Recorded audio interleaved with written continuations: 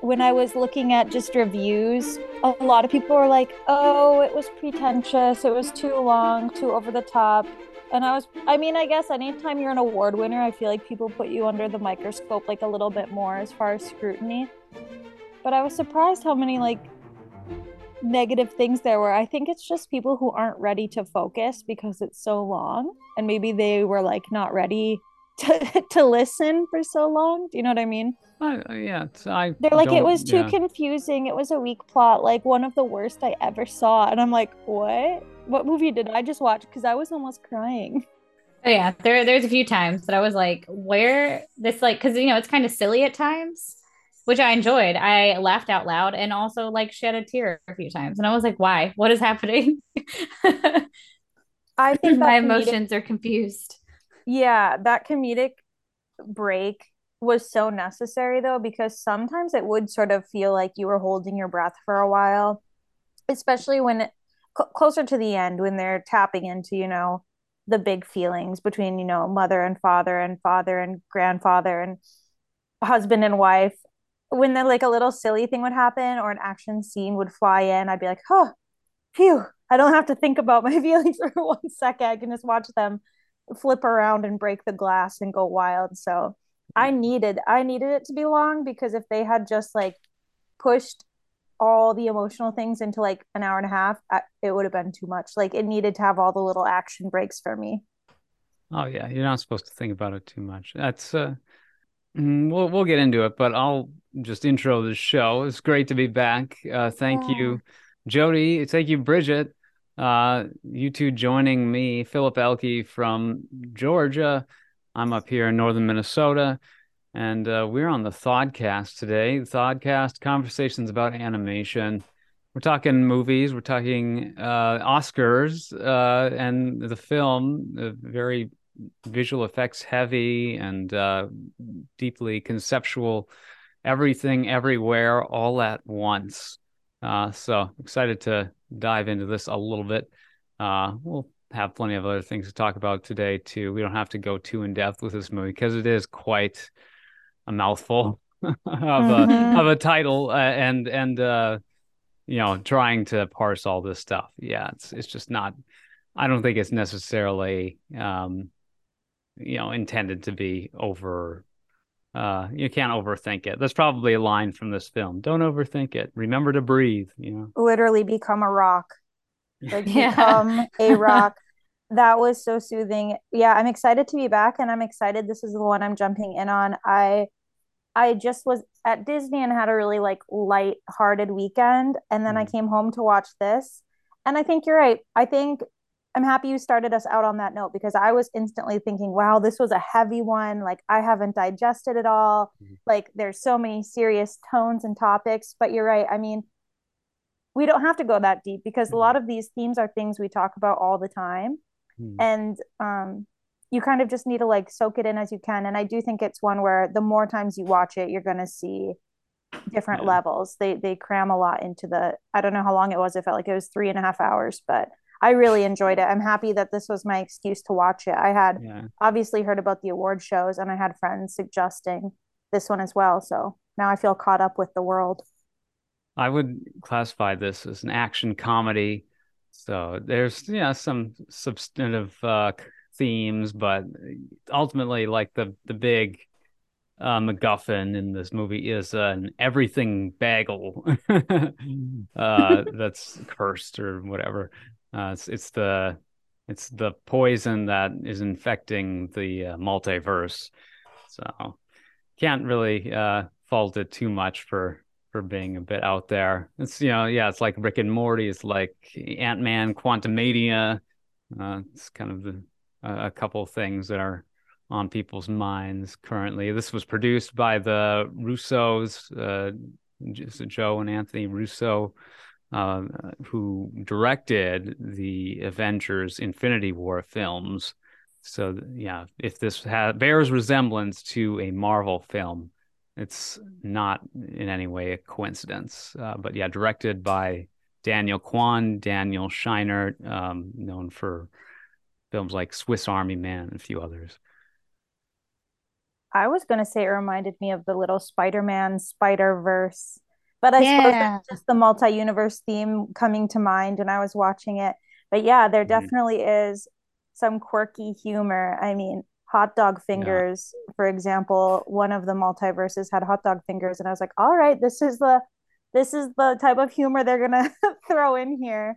Mhm. But it was good. Oh, well, that is one thing that stuck out to me. I was like, is this the only Oscar like winner that has had like the paraphernalia? That shocked it, me. It it really kept came out of changing. nowhere, though. Like the first time, I didn't have to pause it to see what was going on, but I had to do a little double take. I'm like, is my brain playing tricks on me because I'm tired, or am I seeing what I'm seeing? That was a bold decision for a weapon, or Yeah. whatever it was Uh, being used Well, for. that well, and yes, because I it did that, and I was like, is that what I think it is? And it was. And then when they have the fight scene in the office, and they're trying to get their next jumping pad with mm. the Oh, trophies, yes, and he has and to I sit was like, on the what? path. I was like, what is happening? It was like, I was like, this has to be one of those movies where they're like, we're gonna give it best movie. Like, I can't imagine there's any other like any other movie that's won an Oscar that was like this wild and crazy. You could tell they Yeah. got a little bit slap happy when they got to make their big decisions. But I think overall it really worked because I never felt, sometimes I feel like scenes like that can kind of like kill it for me. I don't know. Even when I was little, I'd watch like The Lion King, and when Timon and Pumbaa would like fart, I'd be like, all right, I'm Mm. out. Like I just don't always, that type of humor doesn't always work for me, but it didn't like turn me off in any type of way with the way they threw it into this one. Obviously you couldn't watch it with kids, but I don't think this is ever Mhm. promoted as a kids one anyway. Yeah. Yes, A24 film, so more of a mid-budget film. What was the budget? Maybe $40 million. But still some pretty significant um, studio muscle behind this. A24 has developed a strong reputation as a film production company and distributor. Okay, I mean less than 15 million budgeted as far as Yeah. the estimate here, I and looked at it's the made. budget and it's Yeah, like 14.3 to 25 million. And I'm like, yeah. that's a range. That's actually pretty shocking because it feels really edit heavy, I guess, in the sense that it looks like there's a lot of post production work that they had to do. I mean, with Mhm. those flash scenes and the fighting scenes, editing those things, Mhm. I'm surprised to hear that it could potentially have been 14 million because to me, it comes across as quite a higher budget Mhm. film. A24 films, I mean, I feel like everybody lately, but I've really liked the things that they've been putting out lately. Ever since I saw them do like Lady Bird in 8th grade, it's almost like they've been pumping out things that I don't want to miss. I'm sure that they have, but I didn't realize that this was the film group that brought everything everywhere all at once. I mean, I'll probably be invoking this a few times during this podcast, but the honest trailer for Everything Everywhere All at Once, they refer to A24 as the lifestyle brand for Ah, film nerds, basically. I Uh, mean, that's very true. I feel like because it feels more like of a humble brand, I guess. Like it doesn't feel like a big giant corporation like getting mhm. ready to stuff something like repurposed down our throat. I feel Mhm. like a lot of the things that they have brought to the table have been a little bit more unique. I mean, I think we talked about before we started recording, I did see some people critique that like the storyline was like predictable and like pretentious, but I didn't find it to be that way. There were so many different themes Mhm. constantly swirling around that you could grab onto that to me it didn't feel predictable at all. Like I wasn't sure where it was going to go. I actually thought she might have picked a different life in the end. Yeah, I think they pretty successfully nailed the emotional climax. The way that they handled the preservation of the timelines and yeah, the emotional crux of the film is ultimately why it's doing so well. on the awards circuit. You know, it's gotten kind of a clean sweep. Let's see, the four major guild awards: DGA, PGA, SAG, and the WGA. So I mean, let's see, Independent Spirit Awards won a ton there. BAFTA, Golden Globe. Gosh, it's yeah. So like this was a strong favorite coming into the Oscars, but the negativity, I guess, the backlash, you know, is partially perhaps just a reaction to. I know there are people who generally didn't care for this movie, especially as much as some of the other nominees, but I think there was maybe a sense of resignation and kind of hopelessness on the part of some people that Yeah. this was just gonna slip through. But yeah, and Yeah, I mean, it could yeah. be like it could be that maybe it just didn't resonate with them per se. Because like I didn't think like of course like the whole movie happens, and I mean I guess as a woman who has been a daughter and a mother, it's Mm. like easy to kind of relate to both of them because it's like you're trying to do what's best for your kids, but like sometimes like you're not making the best decisions or you don't know what decision is the right one. You're like, oh yeah, hopefully this works out. And I mean, and I think that everyone can kind of relate to that specifically is like, I don't know if this is what I'm doing is right. Mhm. Hopefully it works out. And it's like, yeah, you might regret them later, but like it's like hindsight, it's 2020. You don't know what's going to happen based on what you do now. So I feel like it was like definitely relatable. Maybe some people just didn't like connect because they also have like the generational trauma and how she has like a weird relationship with her dad, and it's kind of caused her to have a weird relationship with like her Mhm. daughter. And then just living like a normal life where it's like, yeah, we're running this and we're doing taxes and life is hard at times. It's not always happy. And so Mhm. I feel like that's like could definitely be something that most people resonate with, but I guess I could see where it could kind of fall flat with people. Yeah, it's full of these great themes, but um, as far as people's like preferred choice for the winner, I don't know. I think yeah, it's the perhaps the overhyped nature of some of this. I do like that this was a fairly commercially successful film, getting some awards attention this year. You know, winning the Best Picture. I don't know. I was really happy when Parasite won Best Picture. I feel like that movie got a lot of good word of mouth and performed well overall. Sometimes it's just these really quiet releases that win the the whole thing. I guess Green Book I think did pretty well. It was sort of populist in its appeal. Coda I never saw. I don't think that did much at the box office. Like I But didn't. yeah, What was the one that won the year that was La La Land?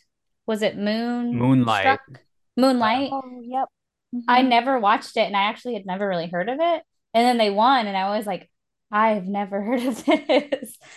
Or I like forgot about that. Remember how they thought it was sort of they like like read it wrong. not planned. Yeah, but some people were like, "Oh, that was scripted to like bring in more viewers or this or that." But I remember that now. mhm, And I have not seen that one either, but I do remember hearing about it a ton right afterwards. And actually with Everyone Everywhere All at Once, the actor for Wang, mhm, mhm. Mm-hmm. his acceptance speech for his award went pretty viral on TikTok because he had, as you guys probably read, like he had taken a break from acting after being in the Goonies and something else, but he was more behind the scenes. And that had also piqued my interest to watch this one again because his acceptance speech was so moving and just really powerful. And I was like, man, I want to see this guy in the actual movie. And I loved his character. I love a beta, no, for lack of a better word, but like a beta man. Like he's not passive or submissive. He's just like kind and like quietly proactive. And I feel like a lot of superhero movies, they start out like that, like Tobey Maguire style, but then they Mhm. get like a little crazy and wild. And he kind of maintains that like optimism and like togetherness. And I just like he didn't really have the biggest character development. He just kind of was good. And I loved that. And I loved after watching this movie, I was like, I want to give him 100 awards, like not even for him as a human, but for the character he played, because I found him to be just wonderful in the movie itself, his character. Yeah, Ki Hoi Kwan is his name, and but after I watched it, I actually saw his acceptance speech from his Mm-hmm. Oscar, and I didn't realize that he was a refugee. He was a Oh. refugee Mm-hmm. from Vietnam. Him and Mm-hmm. his family, when the war was happening in the like early 70s, um, they split up. Him and his dad and some of his siblings went, I think, to Hong Kong, and then his mom and the other siblings went to Malaysia. And so they got separated, and then they got accepted on the refugee program to come to the US. And so he ended up in California. That's how he got into acting and everything. But I didn't know that he was a refugee. So I was like, I need to go look this up. But it was crazy though, because like what you're saying, he's like this wholesome guy, but he can like kind of switch it. Because of course, multiple characters. And I was like, it's so interesting to see Oh, him true. be the different characters. Because like when he's like in the universe where they never ended up together and she's like a star, and Mm-hmm. he was like so like debonair almost. I was like, oh, I didn't know you could be You're like like, this. you're like, I was how like, okay. handsome. Yeah. No, it's true. But It he like sounds the same that he did in like the Goonies. It's really weird, like him but grown up. It was very strange. it reminded me, it's almost like the opposite. If you guys saw Don't Worry, Darling, where Harry Styles goes from very handsome to like Like gross. very like, yeah, He's like yeah, grubby. yeah, He's like an incel guy. Is basically exactly. how they package him. And Oh it's boy. crazy how a little different hairstyle, and I mean, I'm not really sure what they do. I'm sure they switch up the lighting or whatever, but even then, oh man, that part had me really emotional too when he was like, I'm gonna not remember the quote exactly, but basically saying that I would have liked to, explore a universe where we owned this failing laundromat together. And I'm just Yeah. He's like, because I mean, Yeah. he said, I would have liked to just do laundry and taxes with you. And yes. I was like, oh my gosh, yes. And that's such a beautiful thing because I guess like still newly married, but you discuss the purpose of like, are we working to live? Are we living to work? Like, what is the balance with all of this?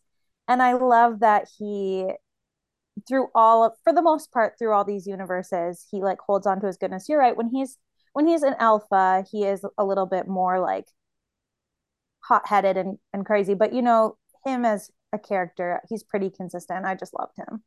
Mhm. Yeah, they're 9 years apart in age, actually. Michelle Yeoh is older than Ke Huy Quan, who has done so little acting since basically the Goonies. I mean, he was such a big part of my childhood, seeing him in Indiana Jones and the Indiana Temple of Doom. Jones. Yeah, and the Goonies, I mean, just big roles in these two films that came out a year apart. Indiana Jones was 84, Goonies was 85, and then just very very few thing. Like, I don't know, I think he sort of gave it a solid try to be an actor, but kind of gave that up as things. Yeah, he was in Encino Man. Yeah. Not a It said lot that he of. like struggled to find roles as an adult. Yeah.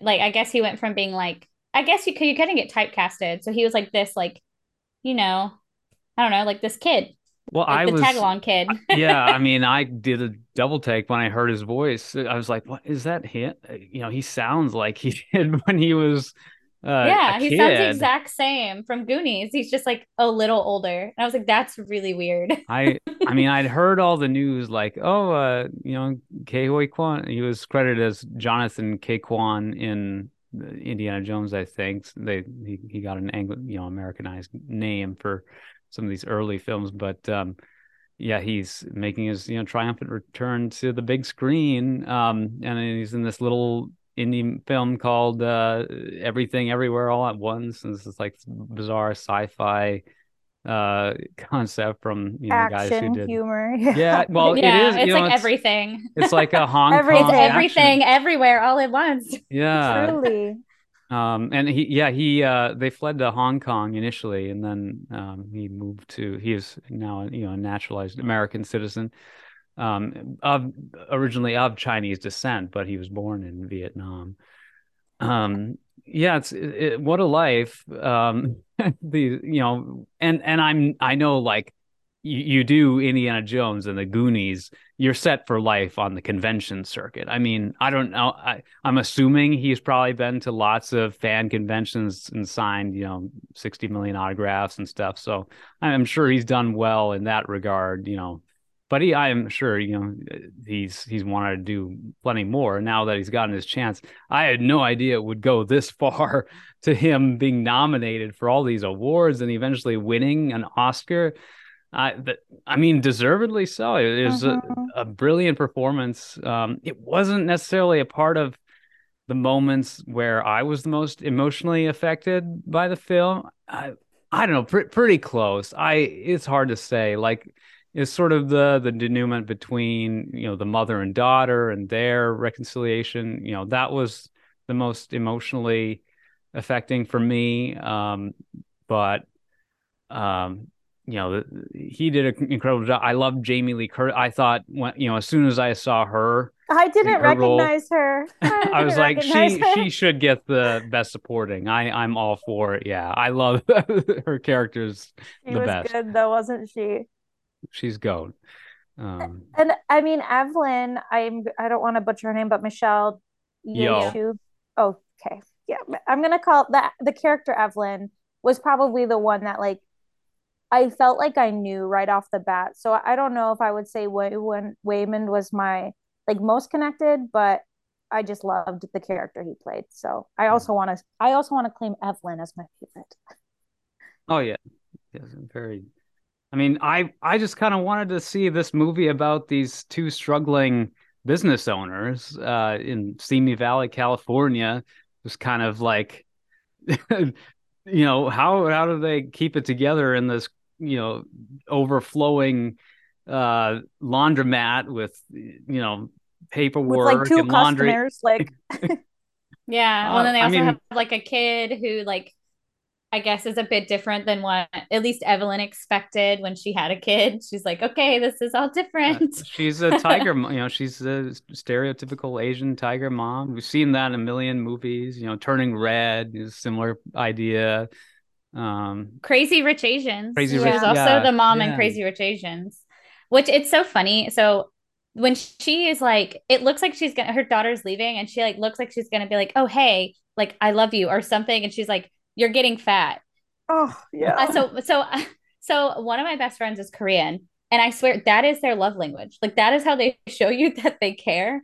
Like because it's so many times that they're like, oh, that doesn't look great, or oh, you look like you're gaining weight, and I'm like, dang, like y'all are straight for the jugular, but like that's how they like that's like how they show they care for each other, and I'm like, that's not very nice. But and I think that's kind of like what happened, like what she learns is that like maybe I should be a bit different or more understanding. And that can be a cultural thing too, because again, like not to reference TikTok because then you guys are going to know how I'm spending my off time, but it was saying, in Asian countries, like stores that cater to more plus sized bodies, like the stores names literally translate to things like be fat or like more calories. Like the names of these stores use the word fat, and not to say that anyone should be calling their daughter fat, but I also do think like maybe the older generations like didn't use it. I think it was more like a description than an insult. Like it was just like that person's fat, that person's skinny. So sometimes I wonder about that too. But when she said that, I like audibly gasped because if my mom had said that to me, I mean, like I need to go to therapy anyway, but I would like need to be in more of therapy because of that. You just don't comment on women's bodies, mom. Like never. Yeah. Well, I think that's like another like touch to like the generational drama, like trauma, but also like cultural as well. Because like her mom is much older than her. And so it's like, yeah, you don't call people fat anymore. Like you don't do that. That's not nice. You don't say that. And so I think that's kind of like another part of it is like she has to figure out like her daughter is not her.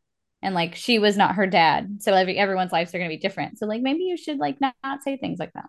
Mm-hmm. I liked the daughter. I liked all of the daughter's outfits in all of the different worlds and her makeup styles and her hairstyles. And she wears a coat that has like stuffed animals on the sleeves. I thought when her name was across her forehead and hair. Yeah, and It like said Jobu. yep, and there's pearls like glued to her face. I was like, man, that had to be a fun role to play simply for the costumes she got to wear. And it got me questioning. There's a series where it flashes a lot Evelyn's many, many, many, many lives. And I wanted to pause it and look at each picture because, obviously she's a cook and she's a singer and she's a dancer or whatever. But there's a part where, I mean, they must have taken like 100 different pictures of her as different things. And I wanted to see them all. The costuming and the makeup was very, very cool all around for this one. Yeah, I wondered if they like did editing for some of those, or if they really like, put her in 100 different looks. Oh, I'm sure. I'm sure it was probably a little bit of a mix because even some of them looked to be like cartoon style, I guess. Mm-hmm. Pure animation. Yeah, there's some or visual effects. I mean, they literally showed up as pinatas at one point. Yeah. So That was so crazy. I mean, you guys was the rock thing too silly or was it emotional? For me, it was emotional. both. It was like both. It was like kind of funny, but also kind of touching. And I was like, what a weird time. Like I'm being touched by these, like they're not saying anything. And It's even like, the font above where you're sort of reading what they're saying and it's forcing you to read this. I was like, man, I'm getting choked up from this like Times New Roman font over these rocks. And okay, sorry, jumping ahead, but throughout the movie, the husband is showing his lightness by putting like googly eyes all over everything. When the rock had Google eyes, mm, too good. yeah, she turned around and I was like, yes, this is what I Yeah. needed. But I mean, and I think that's like kind of the whole point of the movie, though. It's like, because the Mhm. whole time the daughter's like, nothing matters. Like, there's so much of everything that nothing matters anymore. And it's like, no, it's like, what matters to you is what matters. Like, you make things matter. You create the And so it purpose. could be anything. Yeah, it can be doing laundry. That's what makes life good. Or doing taxes, which is not true. It's never good. But it's like doing taxes with someone. You know what? That's good. Like, eating a bagel with your husband at the table in the morning, not talking.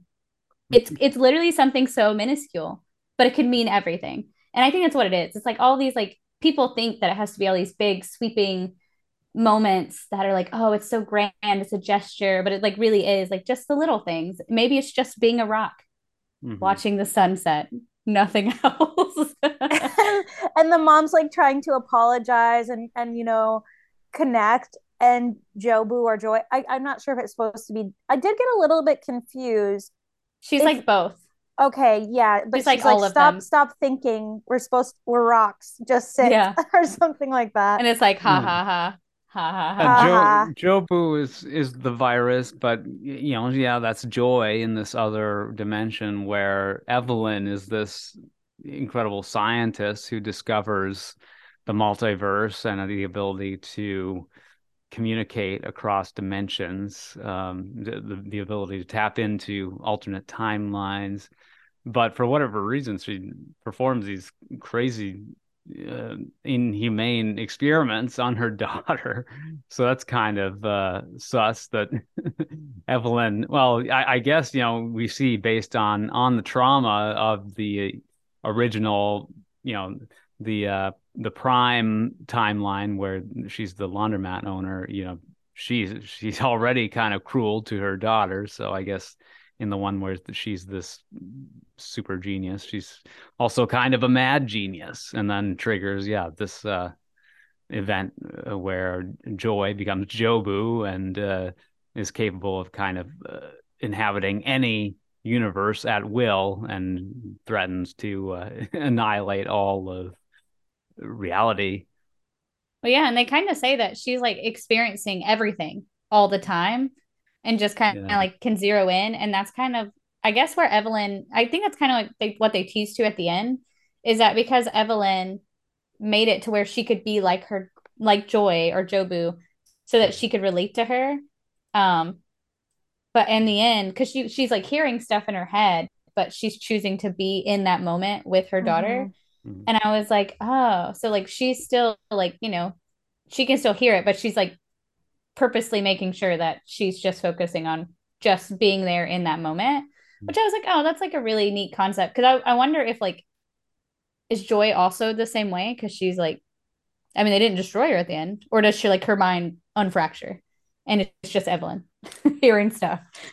Oh man, I'm not sure. What happened to Jobu? I don't know. I mean, as far as I'm concerned, it's She just was healed. Her she trauma was healed. she needed to realize that her life could have purpose despite her having this omnipotent capability that sort of rendered her just to the point of utter nihilism.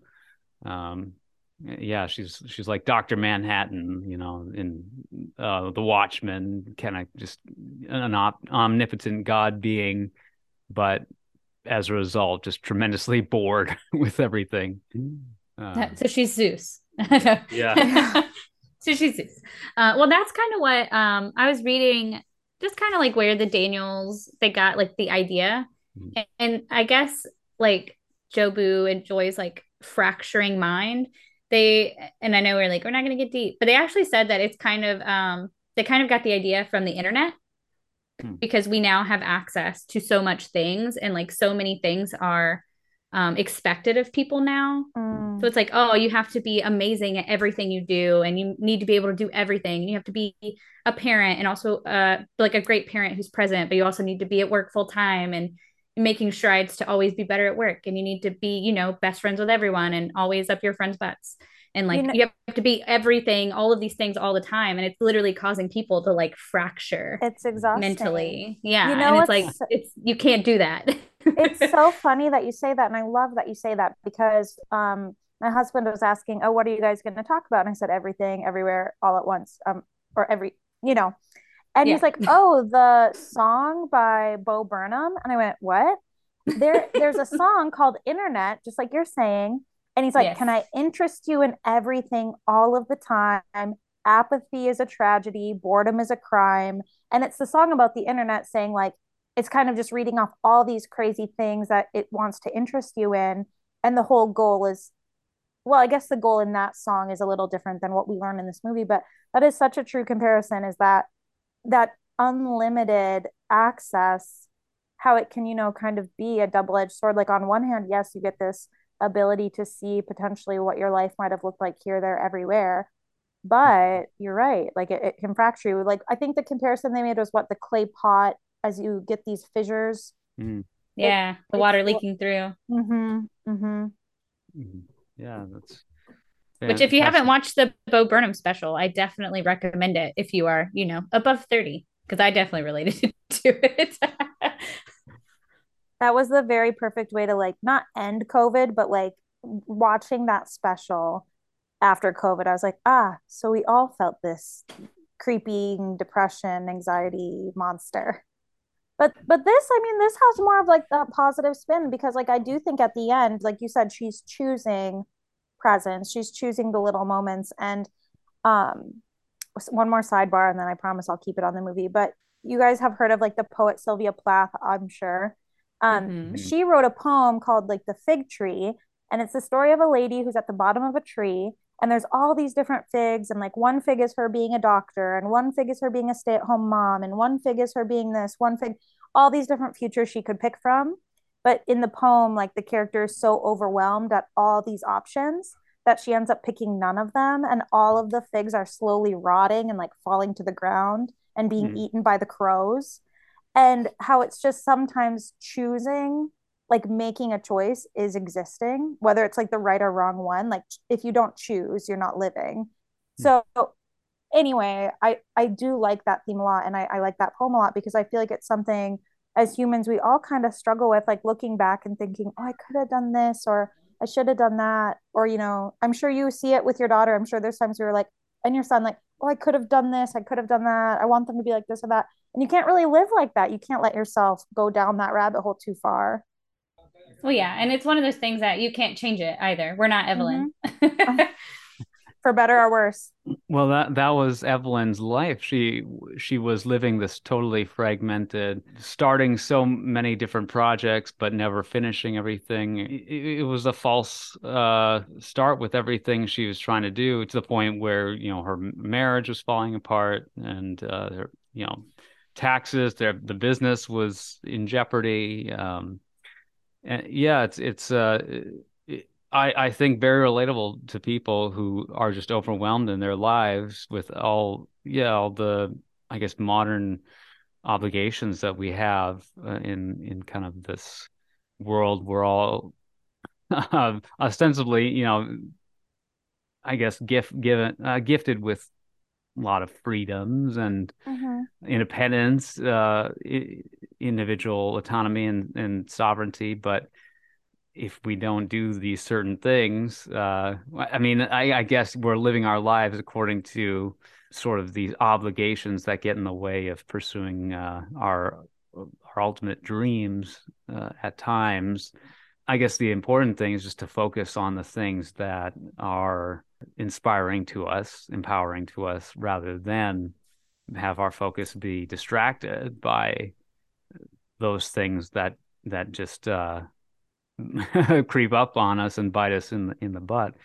It's important to have that third eye so that we can see the true perspective on things. Wait, does the Google eye, is that supposed to be the metaphor there when the bullet hits her forehead and it's a Google eye? Is that supposed to be the third eye? It's Yeah, yeah. yeah. Well, and it's Oh, supposed to be cool. like the inverted bagel. So she kind of like takes the oh, here's everything, and it becomes like nihilistic, and she's like, yeah, I'm just gonna get sucked into this black hole of everything because nothing matters. And when Michelle Yeoh has the googly eye, like I was reading about it, and they were saying that it's supposed to kind of like be the inverted of the black everything bagel. That Hmm. is like, everything does matter.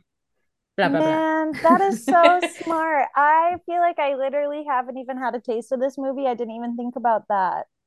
Huh. Hmm. Very cool. Yeah, at Yeah, first I just thought it was silliness, and then I was like, oh, that makes sense. the bagel is black and white in the middle, and then the googly eye is white and black in the middle. Yeah, it's the inverse. Is there anything I'm missing from the hot dog fingers? Is there some type of symbolism there that I I I I missed? think that was just weird. Okay. Like I saw that it was like I don't even remember what they said, but it was just kind of like, yeah, like you can have hot dog fingers and still like, have a normal life and have relationships. And I was like, okay. Alrighty.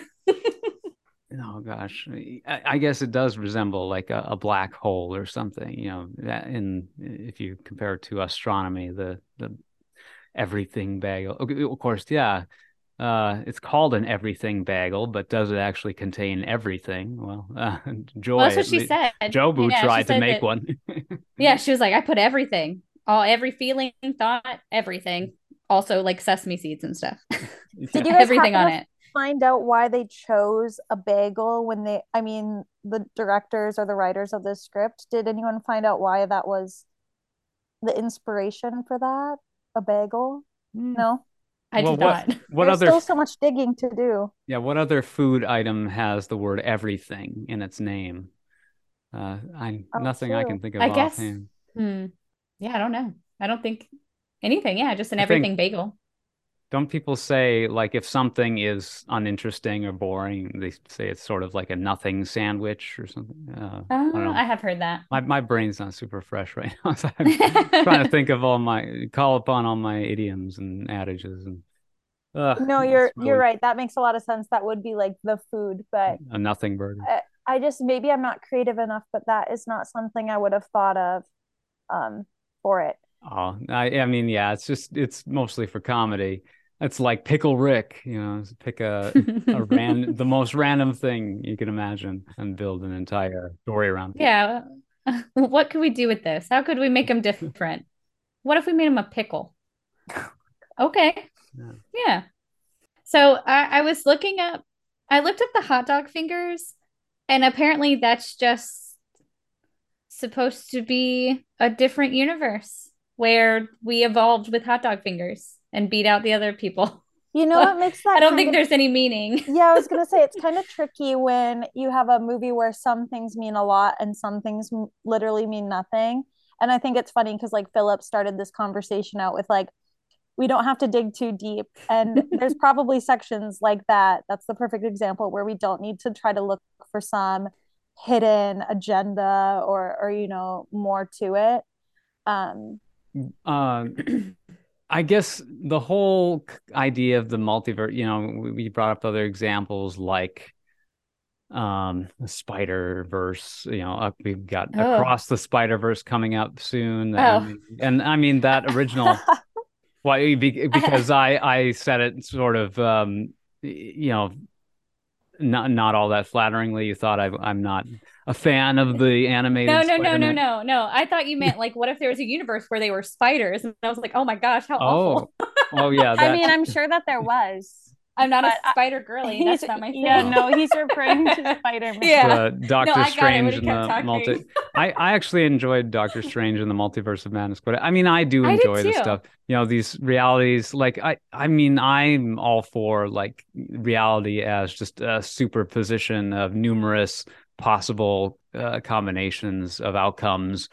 Who knows to what extent you can sort of extrapolate on decisions, the sliding doors, metaphor of like, how an alternate timeline might develop and diverge based on, whatever outcome happens to emerge at a single point in time. Kind of like how in this film, the jump pads are these moments in time where you have to make just a very random decision. And so that being one of the plot devices was certainly one of the key, entertainment value, sources of entertainment value. Ke Huy Quan is trying to give himself a paper cut, and he's like, "It only happens when you're not trying." Yeah, that part was hard to watch. I was like, come on, man, get done with the cuts. Paper cut body horror.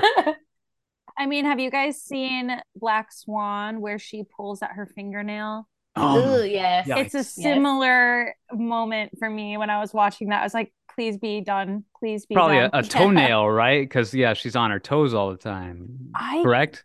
Or I was can't, it her it's been a fingernail? minute. It's been a minute since I saw that one, Well, but I thought she pulls a feather out oh yeah, like from that's under right. her fingernail because she's turning into a swan. Oh, Yeah, Yep. sure. either way, it's gross.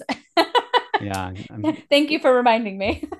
I But mean, yeah, like you're yeah, saying, it's sort ballet. of like it's a butterfly effect, where something affects something. So I guess this poses a question. And do you guys think that there's other universes out there where maybe like life has formed in a different way? I mean, I don't think there's other ones of us doing anything like that, but do Yeah, you ever wonder? well, it seems unlikely that there'd be one where we have hot dog fingers, but maybe just because we thought of it, then maybe it becomes real in some weird extrapolation of the imagination.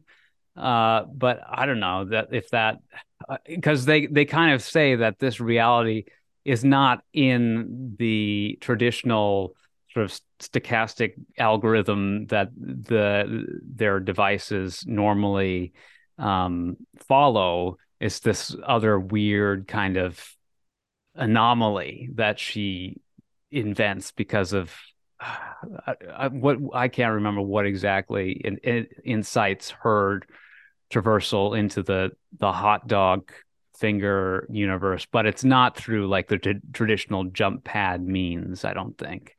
It's when she doesn't hit the thing when it's green. She just keeps doing stuff and hitting the earbud when it's Oh, like yellow and it shoots her into like these random universes and they're like, no, yeah. no, no, that's wrong. Stop doing that. Yeah, that's when she gets to the hot dog place because they're like eating each other's fingers as like mating rituals. It was So there's like there's ketchup coming out of their yeah, hands. there's some body horror. There's some. I mean, it's rated R and it earns the Yeah. R rating. Certainly, there's some censorship. Creative censorship, which is unusual in movies. Typically, we saw that with Puss in Boots, where there's actual bleeps during some of the dialogue. Thank goodness there are moments here that were blurred out during these using a particularly sharp trophy as a jump pad, shall we say? Yeah, That Uh, whole fight scene was a just I trophy. cackled. I A cackled the whole trophy. time. Well, when you see those trophies and she's like, these are my trophies, I was like, those are gonna come back later. I know it. To They're haunt too us weird all. shaped. Yes. I'm like, they're coming back. And that Chekhov's guy, paraphernalia. Yeah. yeah, that guy comes out of nowhere and he's like, ah, I Oh was like, my God. no, what are you doing? Yeah, that was very far flung, Hong Kong action sequence esque. The fact that he has this supernatural ability to home in on the target from midair, and land perfectly in the correct area to trigger the jump pad. Uh, Yeah. Well, then the other guy shows up with something too. And I was like, what? what was that? It It was a looked like a trophy. bomb. Oh, it was a It was trophy. a Okay. different trophy. Yeah, it was like a longer trophy. And I was like, no, no. I was like, is that like a marijuana bong or something? I don't know. But yeah, Well, it was a I was like, trophy. it has to be like some kind of symbol that the IRS would give out trophies shaped like that. Uh, Funny. Well, yeah, it's because that's what they do to all of us. No. basically.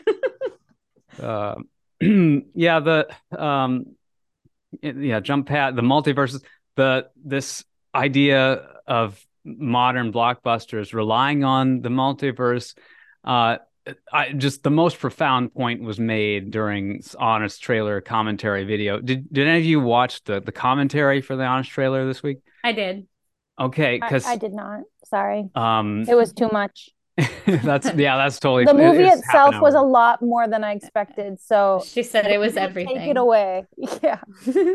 Yeah, I mean, one of my, YouTube critical heroes, Spencer Gilbert from Screen Junkies, just described, I think he kind of hit the nail on the head when he referred to the multiverse as this reference generating machine. It was just so insightful. I don't know, Bridget, if you agree, but like the amount of RPMs, aka references per minute, that you can make if you incorporate a multiverse into your script is just off the charts. Oh yeah. Well, and it's like, oh, you know what? We wanted to include animation. Well, now we can have them as drawings. And like there is definitely a lot of like fuel and like things that they can pull from when they're like, oh yeah, everything's happening all the time, everywhere in life. Raccacoonie. Yeah. So I too was at Disney and Universal this weekend, and I rode Yes. the Ratatouille Wait ride. a minute. I need to hear your trip Yeah. reports too. Yeah. Yeah. Yeah, we went to Universal and then we went to Epcot that Friday. Yeah, Friday. So we rode the Ratatouille ride, but they were like, she was like, "Oh yeah, it's like a raccoon in the hat and they're puppets." And they were like, "Do you mean Ratatouille?" And I was like, "Hey." And then they had the whole thing where it had the raccoon in the hat. Mm-hmm. I was like, "Okay." I was like, Pixar nod. They actually did like so many nods to so many things in this movie. It's kind of Yeah. insane. Yeah, I mean it is a little I don't want to say sus again, but yeah, sus. Uh, because of Suspicious. the way that it seems like when a movie is able to tie together all these things or all these crossovers, all these references, it seems to be like the modern Hollywood version of just kind of printing money. Yeah, things like Rick and Morty, I mean, even dating back to Simpsons. I mean, Simpsons was commenting on everything, in within the culture. They're South Park. predicting the future. Yeah, yeah, but in terms of pure pop culture references too. I mean, the Marvel films, the way that they do these crossover events that are always, significantly more popular than sort of the standalone films. There were, of course, leading up to that first Avengers film, several of those phase one MCU film, Iron Man, Iron Man 2, Captain America, Hulk, Thor. And like, I think when they all teamed up in Avengers, that movie dwarfed the box office returns of each of those kind of preceding standalone films. So it's like this is just a formula now that we've had to kind of come to accept. And I think the fact that this movie evokes that so heavily, and then the relationship to the producers of the Avengers, the Russo brothers, it just gives people a bit of a bitter taste in their mouth who've just gotten sick of that formula. Yeah, I was gonna say, I wonder, like, I feel like at this point, Marvel has to like mix it up because I know my husband, he will not watch any of the new shows because he's like, I'm tired of having to watch 100 things to watch one movie. He's like, I don't want to do it anymore. He's like Mm-hmm. overwhelmed with the amount of like, I guess, content, which I mean, I'm glad because that's what I'm doing while I'm sitting at home watching stuff. It plays in the background. And so I'm like, they have to like kind of mix it up because when they did it the first time, it was like, oh wow, this is new. There's all these people at once. And now it's just kind of like expected. And I'm like, it doesn't feel like new anymore. But I will say, I do like that this movie, I didn't have to know any background. I didn't have to watch any Mm-hmm. other movies. I didn't have to read a book, read a comic, look it up on the internet. I didn't have to do anything. I just watched the movie. I enjoyed the movie. That was it. I don't have to do anything else. I agree. It's almost like it's refreshing now to go into something without needing a type of backstory. But I'm like you, where it's sort of it's a double-edged sword because my nostalgia definitely makes me commit to, storylines and characters and things like that. So I Yeah. can see where there's a pull for both. Mhm. But I Yeah. do I have found with Ryan, it's kind of hard to convince him to go to something that's like not connected to something he already knows. Like Okay. he Yeah. feels comfortable going to certain movies where it's like, oh, this is the fifth or the sixth or the Harry Potter, the 12th or whatever. And if I'm Oh, I like, will let's, watch every Harry Potter. Yeah. yeah, Every, but if all I'm of like, them. let's go to like Deer King, and he's like, well, what is, I think, and it could be because like we have less time to entertain ourselves or whatever, Yeah. or we're a nostalgic generation, who Yeah. knows? But Nostalgia. That's a key word. Yeah. yeah, they really do pull us in. And I mean, That's why they Disney's keep doing reboots. exactly. I was going to say Disney is just the prime example of this, where we see a lot of the upcoming things being remakes or redos or re-edits or sequels. And I guess I don't know. I mean, you have to kind of think about it. Movies are kind of still a new form of storytelling. So they're probably Mhm. just trying to navigate all this. Do you know what I mean? If you think about for the Yeah. thousands and thousands and thousands of years of stories, Mhm. I mean, movies are still relatively, I mean, we're the generation that grew up with the VHSs, not the one Yeah. before us. So I don't know. Yeah. I can see Yeah. both sides. I like both. I like fresh and I like known. Yeah, Yeah. I like both. I'm That's like, I'll watch anything if it seems interesting. Yeah. Yeah, we got that Flash movie coming up too. I was going to mention that. You know, Michael Super Keaton. Nintendo, Super Mario Oh, movie I'm comes out I'm on the excited 5th. for that. That's going to be fun. I'm Just gonna take seeing my Mario. kids. Yeah. I'm like, yeah, finally a movie I want to take y'all to see.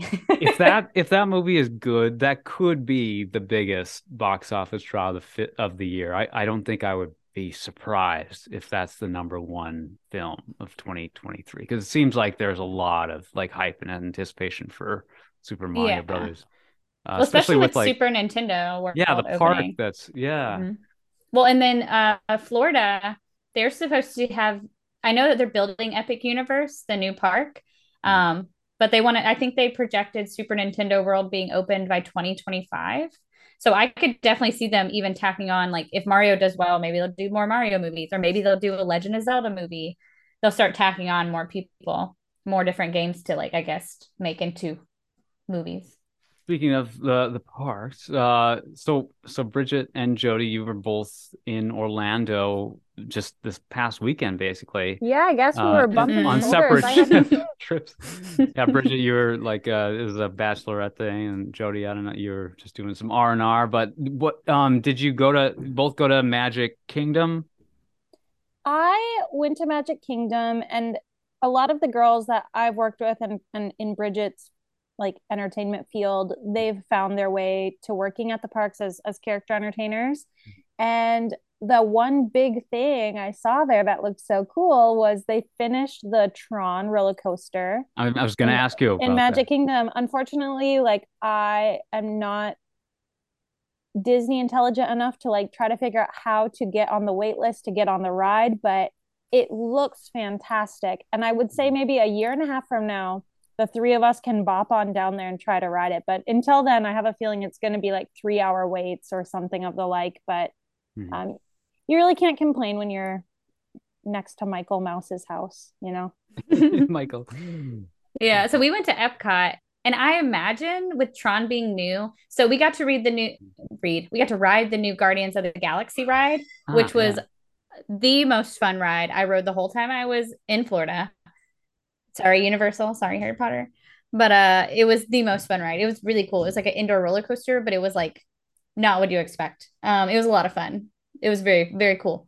So, but you had to go through the app and you had to get in the queue at either 7 a.m. And if you miss the 7 a.m., then you have to do it by 1 a.m. And it basically puts you in a virtual queue. And then it kind of it'll like update you through the day, like, okay, your zone is like 144. We're boarding these people now. So I think we got to ride it at like, I think we got online at like 5 something. And we got to ride it. I think we waited for like an hour and some change, but it's because one side of the roller coaster was not working and one side was. So they finally like opened it up. Yeah, shocking. And believe me, it's like that at Universal too. So, but we also got to ride that and we got to ride the Ratatouille ride, which was really, really fun. It was definitely like 3D, 4D. It felt like you were a mouse running around with Remy. The ride concept for Ratatouille is the new like trackless system that they do, right? It's like radar guided or whatever. I'm assuming it was like a magnet. Yeah, like there were no tracks. We were just sliding on around in a mouse. What a weird world we're living in. Like, oh, I just got in a giant mouse and rode on a I magnet. just rode around, it's fine. running around with Remy through a kitchen. Mickey and Minnie's Runaway Railway is the same ride build as well. But have either of you done that one? Hey, Jody, we kind of lost audio for you. Yeah, it sounds like you're like in a tunnel. No. No, okay, you sound better. Oh, you sound better. Okay. I muted myself and unmuted myself, but I do think Disney has been going that route as far as trackless rides. And also when it comes to their animatronics, the faces more often than not have been like a screen projection, Yes. which Mhm. I don't mind the trackless, but I do miss the old style, like Pirates of the Caribbean animatronic, It's style. very like uncanny. Like we did the Anna Elsa ride. That's like the water coaster thing, and their faces were screens. And I was like, that looks really weird because it's like bodies and they're moving, but then they have these flat faces that are screens. And I was like, that's kind of weird. But they have updated it. Since they've had the second movie, they've updated it to where Kristoff and Anna are singing for the first time in forever. Oh, okay. That wasn't there the last time I went. Funny. The two of them get to Yeah. share the nice moment now. Yeah, I mean, as far as like the projected face, I'm going in the weeds here, but like the silicone mesh or whatever the mask, the prosthetic that they would normally put over audio animatronic face. Does that exist for any of the Frozen characters, or are they all screens? The only one on the Frozen ride that was not a screen was Olaf and Sven and Marshmallow. They were like big creature things. And yeah, Olaf moved normally with a normal face, and so did Sven. But everything else that were people, and I guess it's because they're singing. But I'm like, I know that these are not real. They do not need to move their mouths exactly with the song, and I assume that's why they do it so they can change it if they need to. I will send you guys a super cool example of the way they can use these projectors better. I saw like the new Snow White ride. I think it might be Shanghai, where they use a projector and it's an animatronic. And I will send you guys it via text when we're all done here or through Facebook, because there are ways to utilize old school and new school and make it sort of like, I don't know, the best of both worlds. Because sometimes I do think these, not just Disney, but a lot of places lean really heavily on like the newest technology and this and that.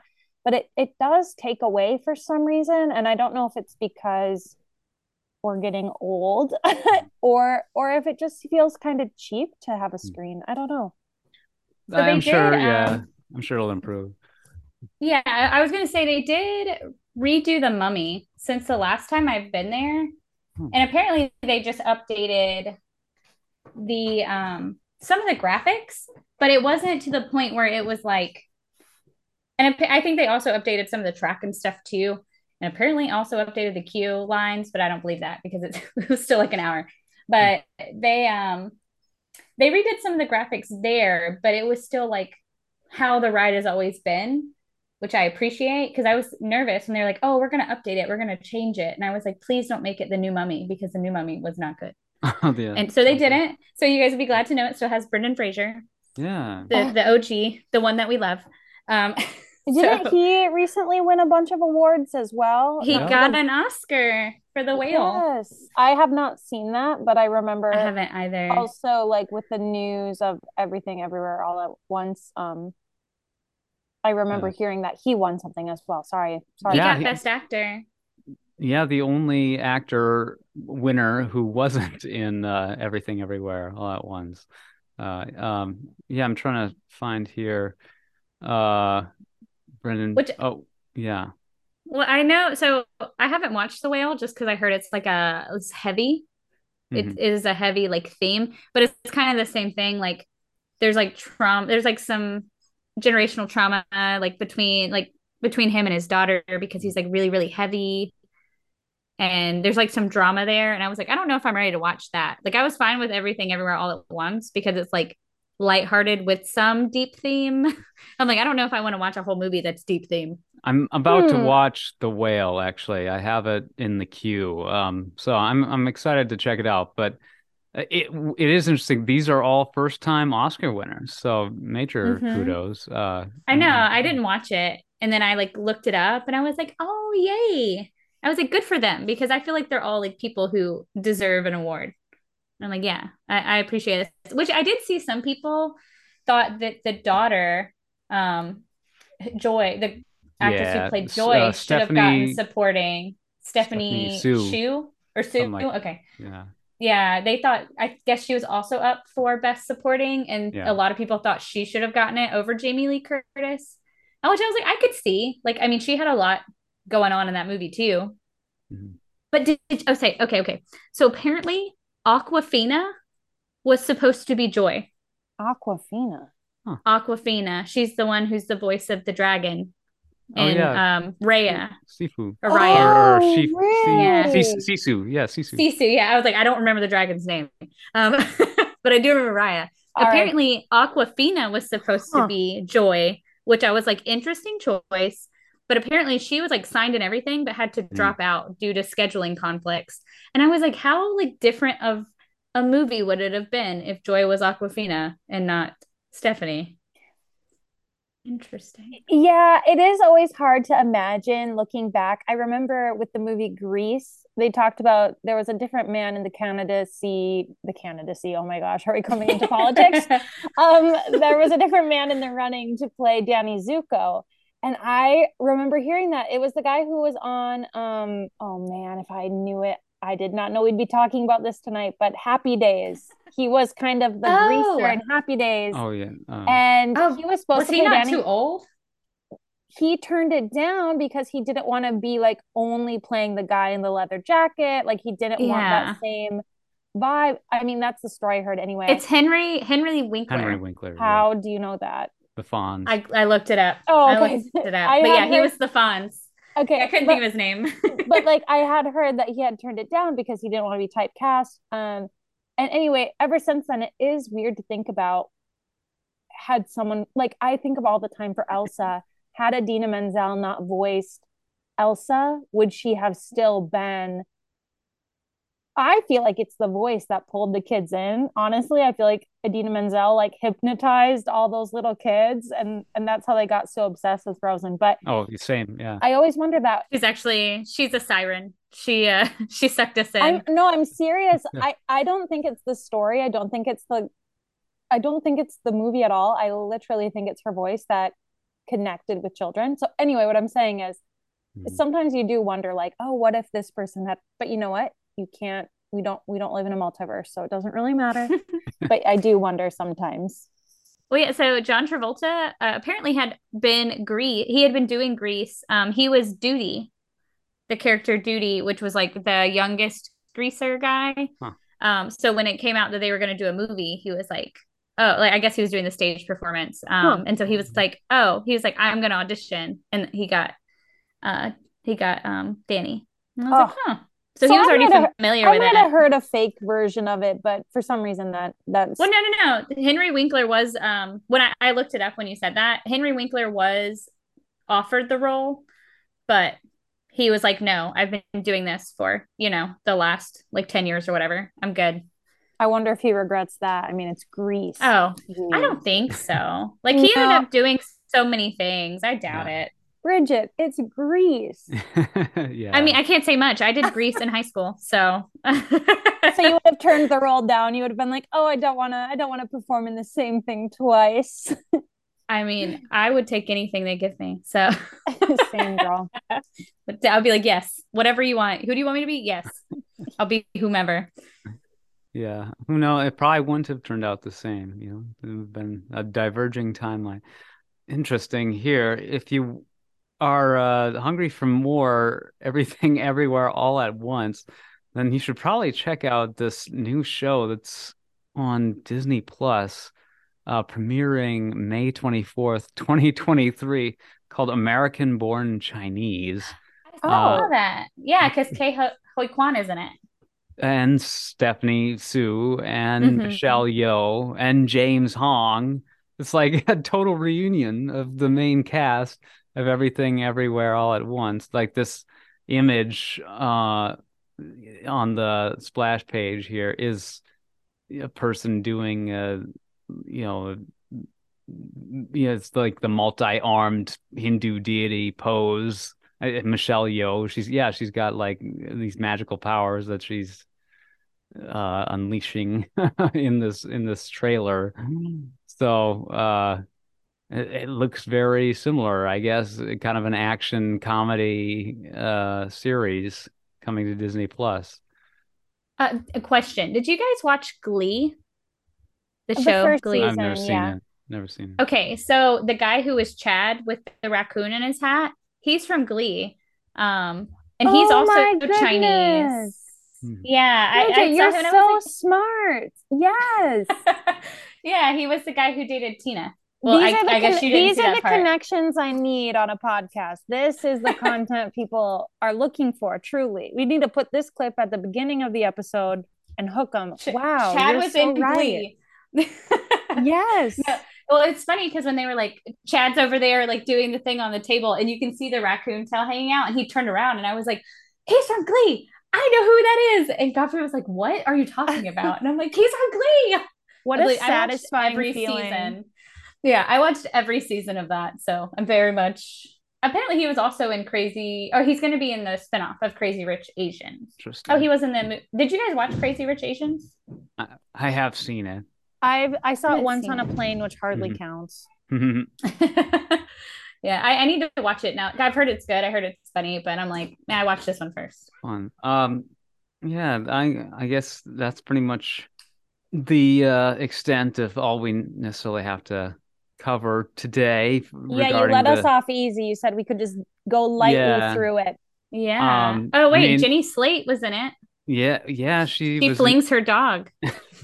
That was another very realistic aspect to whatever universe it was. Yeah, isn't she the voice of Marcel the Shell with shoes on? She's in it. Does she play Marcel? I think she's the voice. Okay, I could be wrong. I need to see it. I have my Showtime trial that I used to watch Everything Everywhere All at Once. That I could then move straight to Marcel the Shell. Yeah, she was the voice of Marcel. Oh, no way. Yeah, she's whipping this Pomeranian or something. Yeah, well, it was a Pomeranian. she was the voice of the Pomeranian in The Secret Life of Pets. So that's interesting. Gidget, if any of you have seen those films. Well, she was also in Venom. Oh, yeah. And she's also in Parks and Rec. She's the Money Please, who was the daughter. Her dad was Henry Winkler in Parks and Rec. BTW. Nice. I know so many connections now with Henry Winkler. I can't stop. Yeah. I mean, I like the moments, the mom, reconciling with and the daughter standing up for herself was Mm-hmm. very powerful for me. Joy, like, just, there's so much weighing on these people after the years of kind of mm, lack of connection amongst Mm-hmm. these generations, and then finally kind of just stating some hard realities, and just opening up to each other, is just so healing for people to do ultimately. And um, the fact that Evelyn really probably never got a chance to do that with her parents. I mean, her father's still alive, but Mm-hmm. he's pretty much on his way out at his age. James Hong, of course, God bless him. He's a national treasure, and I hope he's got quite a few years left. But obviously, cast to portray a very elderly gentleman Oh, here. yeah, he just uh, turned 94 last month. yeah, yeah, from Yeah, old. Wendell and Wild. Uh, Yeah. and of course, the voice of Poe's father, and the Kung Fu Panda films and all those. Yeah, so just and the them as rocks just sitting on the cliff sides. Like, most reality has actually ended up this way. Most versions of Earth, never had the conditions that were right for life to form, and now they're just occupying these inanimate objects, and I actually find that kind of fun. It's like the idea that these objects themselves have a form of consciousness, which I Yeah, not gonna lie, Sentient rocks. yeah, it's a pretty tempting existence it's sometimes. yeah, it's a thing. It's an actual thing within, like, paranormal ESP kind of circles, that they call it psychometry, that you can sort of glean information from just everyday objects, or even like inhabit the consciousness of an ordinary object. You maybe do this in order to say you have a car that you really like, and you give this car lots of love. Well, it's less likely to break down now that you're putting all this care and energy into it. um it's like, yeah, your car's is failing to start when you turn the ignition, uh and then you basically are like, come on, come on, and then it starts. It's like you have there is a sort of consciousness that extends into these things. The Rock has a spirit, Pocahontas, and listen to the wisdom of the colors of the wind. But And that when we were talking about Gong Gong, the grandpa, I thought it was interesting that it's like she initially is like, "Hey, this is Becky, her good friend," and she gets upset because she's like, "What the heck? It's not that." And Mhm. it's kind of like her not accepting it, but Oh in a yes. way because she thought he wouldn't accept it. But then she's like, "You know what? I'm going to show him because of course he didn't accept her choices." And so she had to get past that. But then at the end, she's like, "You know what? This is Becky, her girlfriend." And he's just like, "Oh, okay, girlfriend." And it's like, look at us. We're Oh, all growing as people. Right. Yeah, yeah, they're not dancing around. Exactly. The candor, finally, like, I'm not going to sugarcoat this thing. Yeah, a great catharsis, really. Because, yeah, if we aren't willing to take a stand in life, we'll just end up kind of in the most mediocre existence possible, Yeah, you'll end up in the matching IRS office all oh these gosh. in this purgatory. hoarder house that they had, um and uh the life that Evelyn has. I think it's funny how this other life she jumps to, where she's at like the movie premiere, it's just basically Michelle Yeoh's life, and she knows martial arts. She didn't choose to pursue a relationship with Waymond ultimately, but it is kind of funny that this is basically, Evelyn is she's just Michelle Yeoh as as she exists. Yeah, So I thought that was a they fun use little like her meta. own footage. Yeah, Yeah, they're like, here you yeah, go. Here's her being a celebrity. Yeah. normally. Um, so a great kind of nod to, the real world. So this movie kind of covers it covers like the most fantastical, the crazy body horror of the sausage fingers that I guess if you break the skin, ketchup It's and ketchup mustard. and mustard. Oh my gosh. Yeah, that's just do they Yeah, grow back? it's very bizarre. That's what I wondered. I'm like, they're like eating each other's fingers. Is that Uh, normal? Are you just done now? You have short fingers now? there's that like classic movie they're watching, like The King and I or whatever it is, and, and they've got the sausage fingers, and they're just Yeah, my husband was like, "Is this the King and I?" And I was like, "Well, I think in the King and I, the guy is Asian and the girl's white." But I was like, "I think yeah, maybe it's a variation." it was film, that yeah, those actors in the it's supposed to look like it's a classic movie shot in the 50s or 60s, but it's Mhm. shot for this film because they have them made up to look normal in the How are they gonna have opening. hot dog But fingers? then, yeah, they make them up to have the hot dog fingers later on. Yeah. Well, and I think that was another thing when she like jumps and sees like how fantastic her life could have been and all this stuff, and she comes back to regular Waymond, and she's like, "Oh man, like my life was so awesome if I didn't marry you." But then when she like goes back and she like has that conversation with him, and he's like, "Yeah, like we don't have a daughter. Like it would have been nice to like spend life together, but we're just on our own doing our own thing now." And she's like, I think that's like she kind of realizes that like maybe she's like kind of taking it for granted, Mhm. that it's like, yeah, your life might not be the most exciting, but like you have someone to spend your life with who like loves you.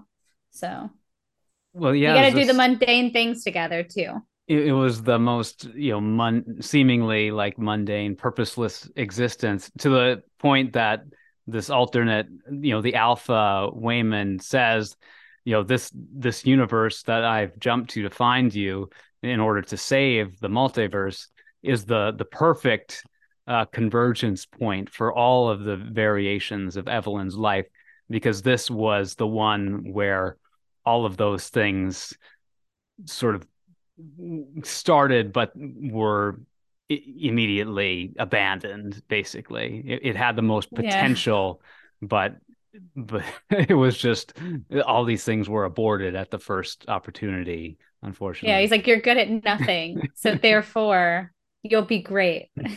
Or I guess Like, you're how could she literally be the worst when one of the options is a rock? yeah.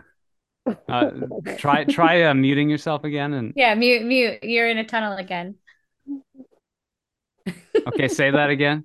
How could she be the worst if one of her options was to be a rock? Yeah, same issues So happening. I can make out what she's saying. She said, "Why would you choose anything else when you could be a rock? One of your Oh, options is a That's rock." what I said. Can you Oh, hear is me that not now? what you said? No, I said why. I said why would he say that this is literally her worst self if one of the options was a rock? Like he's saying this Evelyn is worse than rock Evelyn? Like it no wasn't the way. worst. It was just the she's most she's being the mediocre. best rock. Yeah, she's being the best rock she can be. Okay. She found a way to roll right off that cliff and have the time of the town. I know. I like when she was like, do you guys remember when all of the Evelyns scream and the urn of the dead Evelyn screams? Did you guys catch that? Yeah. It's Mm-mm. the Yeah, they're all psychometry. Yeah. screaming. Yeah, they're all She, screaming, and yeah. it's like flashing through them all, and the urn is screaming in one of the flashes. And I was like, what?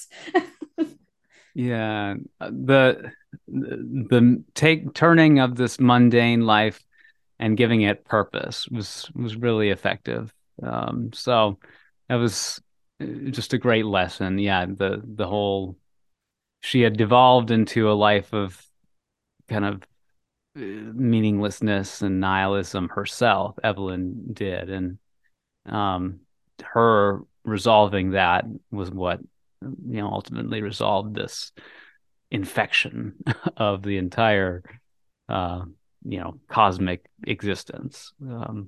And that's kind of what it can feel like for people. I guess, yeah, there were moments of like pure, basically like she's connecting with her other existences, and it's orgasmic for her because she's finding this I guess this ultimate meaning that's greater than herself. I don't know. Yeah, I mean, I can get it though, because like sometimes you just get kind of stuck in a rut of like going through the motions, and you're just like, just doing like autopiloting sometimes. So I'm like, I definitely see how, you could get kind of stuck in that and become kind of nihilistic. Kind of have to find yourself. I'm like, we're not gonna go deep on this, but I'm like, man, is this also about depression?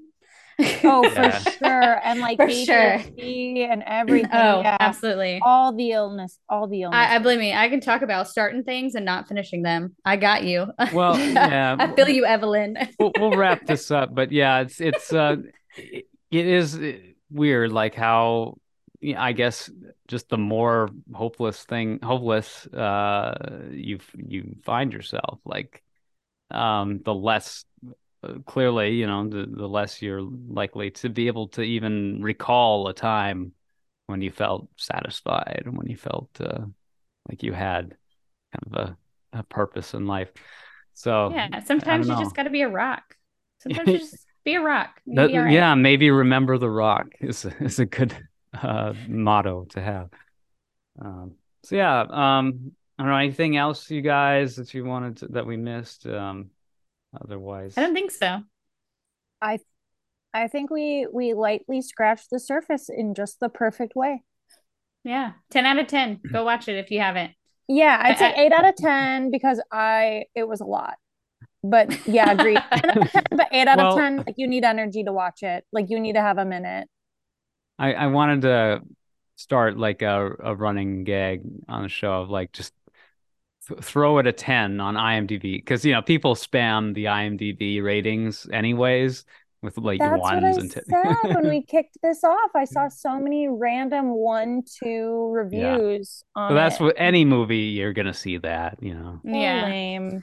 I mean, I can't even get my mom to watch this movie because she was like, "Oh, it's a sci-fi. I don't like sci-fi." What? And I was like, "Woman, it's more than a sci-fi movie. You need to watch it." She'll watch it eventually, but she's not a sci-fi girl. But I'm like, "Girl, it's so much more. You need to watch it." Throw it a 10 on IMDb if you so desire. Yeah. I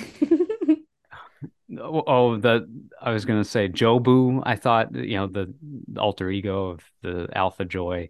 I thought might be some kind of Asian deity. It's actually possibly a reference to the movie Major League, where the actor Dennis Haysbert is like this Haitian immigrant who has this voodoo statue in his locker, and the voodoo statue's name is Jobu. So maybe that's what that's supposed to be. Maybe the directors, the Daniels, are Daniel Kwan and Daniel Scheiger. What was it? Scheinert. Maybe they're fans of the film Major League from 1989. Oh, there was also there was an Easter egg to the Hitchhiker's Guide to the Galaxy as well. Okay. When she's looking for the tag for the girls' shirts, there's one that says 042, and apparently that's the answer to the universe question in Hitchhiker's Guide to the Galaxy. Oh. Yeah, little nod. Well, another baseball reference. Yeah, because that was Jackie Robinson's number. So the integration of Major League Baseball is the key to all of existence. Yeah, baseball, that is the answer. That is what we all need to be doing. Don't tell that to Ryan. The one constant in the universe, as Jody's like, no. James Earl Jones in Field of Dreams, the one constant in the universe, baseball. Anyways, well, thank you guys. Thank you so much, Jody. Thank you, Bridget. Apologies for my usual long-windedness. I know I said we ought to keep it light, but this was just too fun. I knew this would be a fun one to discuss as soon as I watched it, so I'm glad you both were willing to come and chat. So yeah, what any social media you want to share on air, Jody? The only place I've been lately is TikTok. Like I referenced 100,000 times on this episode. But if you made it this far, I mean, you might as well follow me. And it's Jody, Jodi, Pulaski, Polasky 47. and I post princess content. So come on over. Wow. If it would have been 42, that would have been perfect. What? Oh, long night. Bridget, where can we find you? You can find me on Instagram. It's Bridget. That's Bridge with a T, 5246. So cute. Thank you. And Thodcast can be found on our website, thodcast.com, at Thodcast on Twitter and Instagram. Streaming all over the place on various podcasting platforms. And you find me at Philip Elke on Twitter and Instagram as well. This was a fun one. Oscars. Congrats to Guillermo del Toro's Pinocchio for the Best Animated Feature win. Wanted to echo his sentiment upon his acceptance speech that animation is cinema. I know the film we're discussing today isn't technically an animated film, but it has the look and feel of something of that sort. It's every bit as imaginative and visually exciting as any animated film could be. So thank you once again listening to the Thodcast. Thank you, Bridget and Jody. This was Everything Everywhere All at Once, directed by Daniel Kwan and Daniel Scheinert. We'll hopefully return soon with some great new offerings and perhaps some throwbacks as well. We got to deliver those RPMs, those references per minute, the currency of the modern movie review podcast. For you guys, Bridget and Jody, this has been Philip Elke of the Thodcast, conversations about animation. You all have a wonderful week. You all have a magical day wherever you are. Warm hugs.